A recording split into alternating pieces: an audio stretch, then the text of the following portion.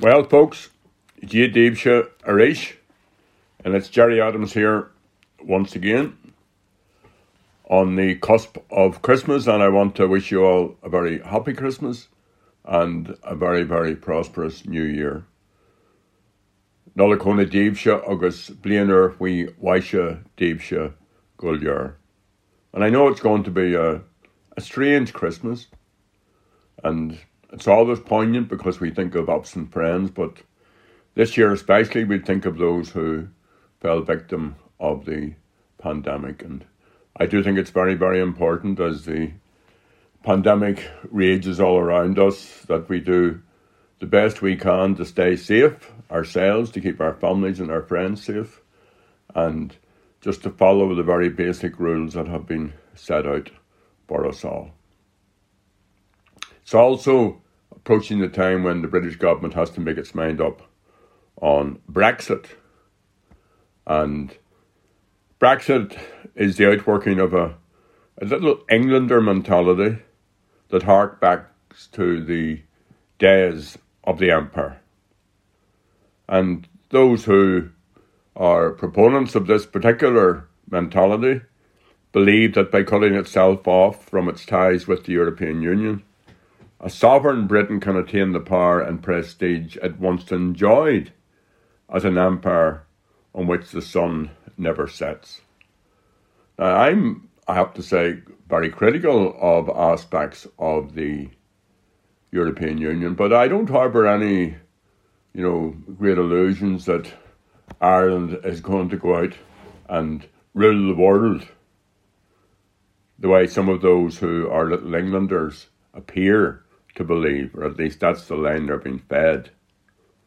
And when they did rule, because they were the largest empire in human history, when they did rule, a key tactic of their strategy for much of the 18th and 19th century and part of the 20th century was gunboat diplomacy. So when the British Empire wished to extend its economic and political influence and power, or curb the desire of independence by others, without the necessity of a full-scale military intervention, the gunboats would be sent into blockade ports and threaten governments. It was brazen intimidation and the threat of greater violence to achieve its objectives. And of course, the Brits weren't alone in using this tactic. All the European colonial powers used similar tactics.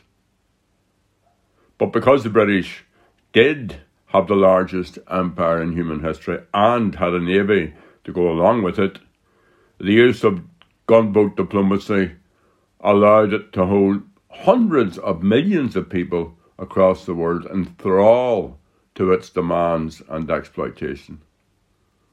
So as this year of 2020 fades, gunboat diplomacy has been resurrected once again. The British tabloids spelt it out. We've sent in the gunboats. 4 British military vessels are on standby to take to the seas around Britain to defend its fish. One newspaper headline spoke of the Royal Marines abseiling from helicopters onto French vessels to arrest French fishermen. Well, do you think that the European Union, or indeed any of its member states, feels moved to change their stance by this threat? Very unlikely. What it does signify is that the narrow-minded little Englander mentality that narrowly won the Brexit referendum in 2016 continues to be a potent force within British politics and within the British political system. And a further reason for Scotland and Wales to increase their efforts to achieve independence, and a potent reminder to we United Irelanders of the importance of achieving the unity referendum contained in the Good Friday Agreement and of winning that referendum. So whatever the outcome of the Brexit negotiations, we know one thing: there's no good Brexit for Ireland, but it does move the debate on. Let's see what happens.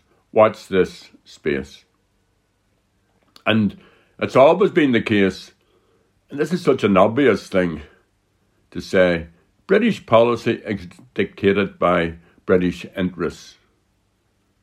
And the fact that British Prime Minister Boris Johnson has again betrayed unionists should come as no surprise to anyone with even the most rudimentary understanding of how British policy works.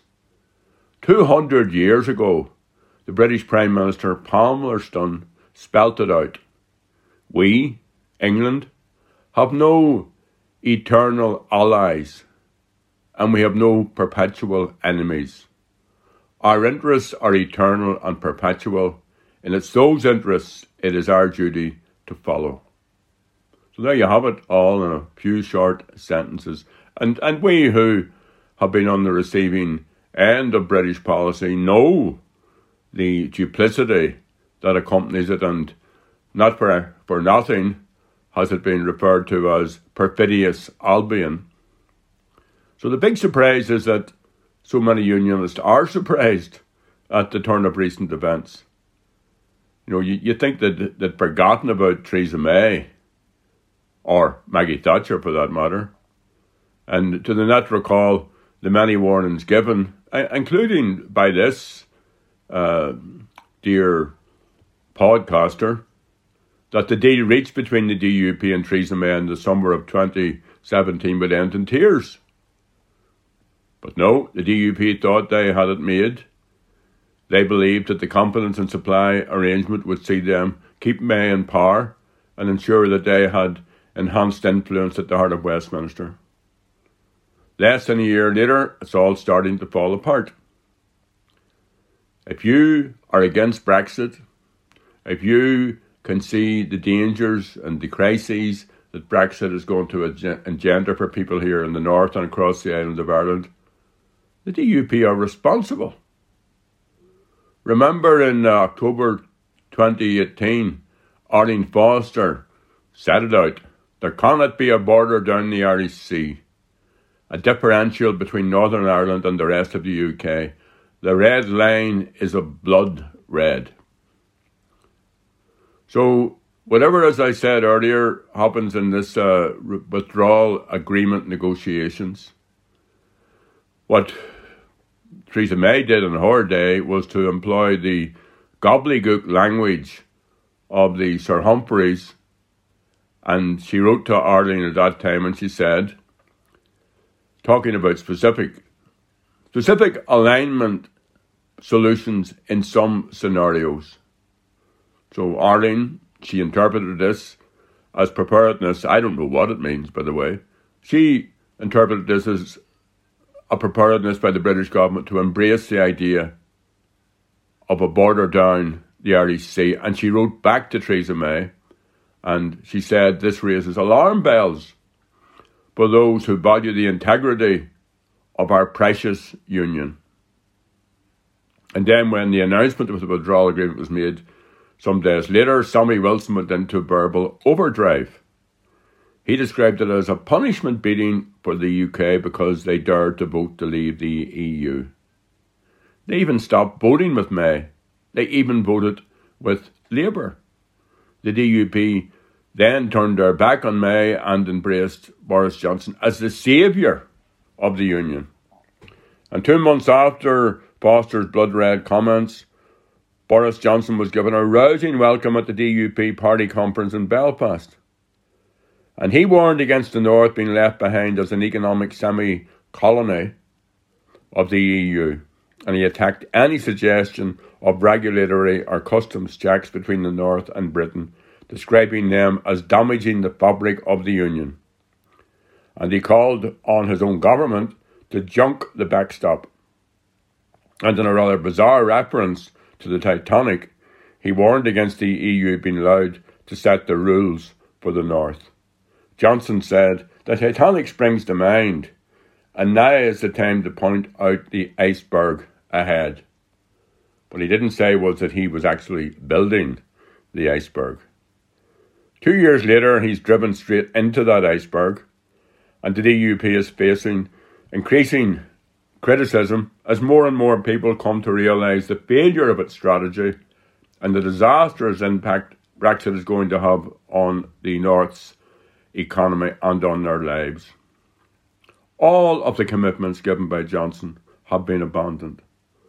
Worst, from their perspective, there will be a border down the Irish Sea, customs posts will exist in northern ports, and airports checking goods coming from Britain and the North will remain within the EU single market. One consequence of all of this is that the words betrayed and betrayal have again been dusted down by the political commentators.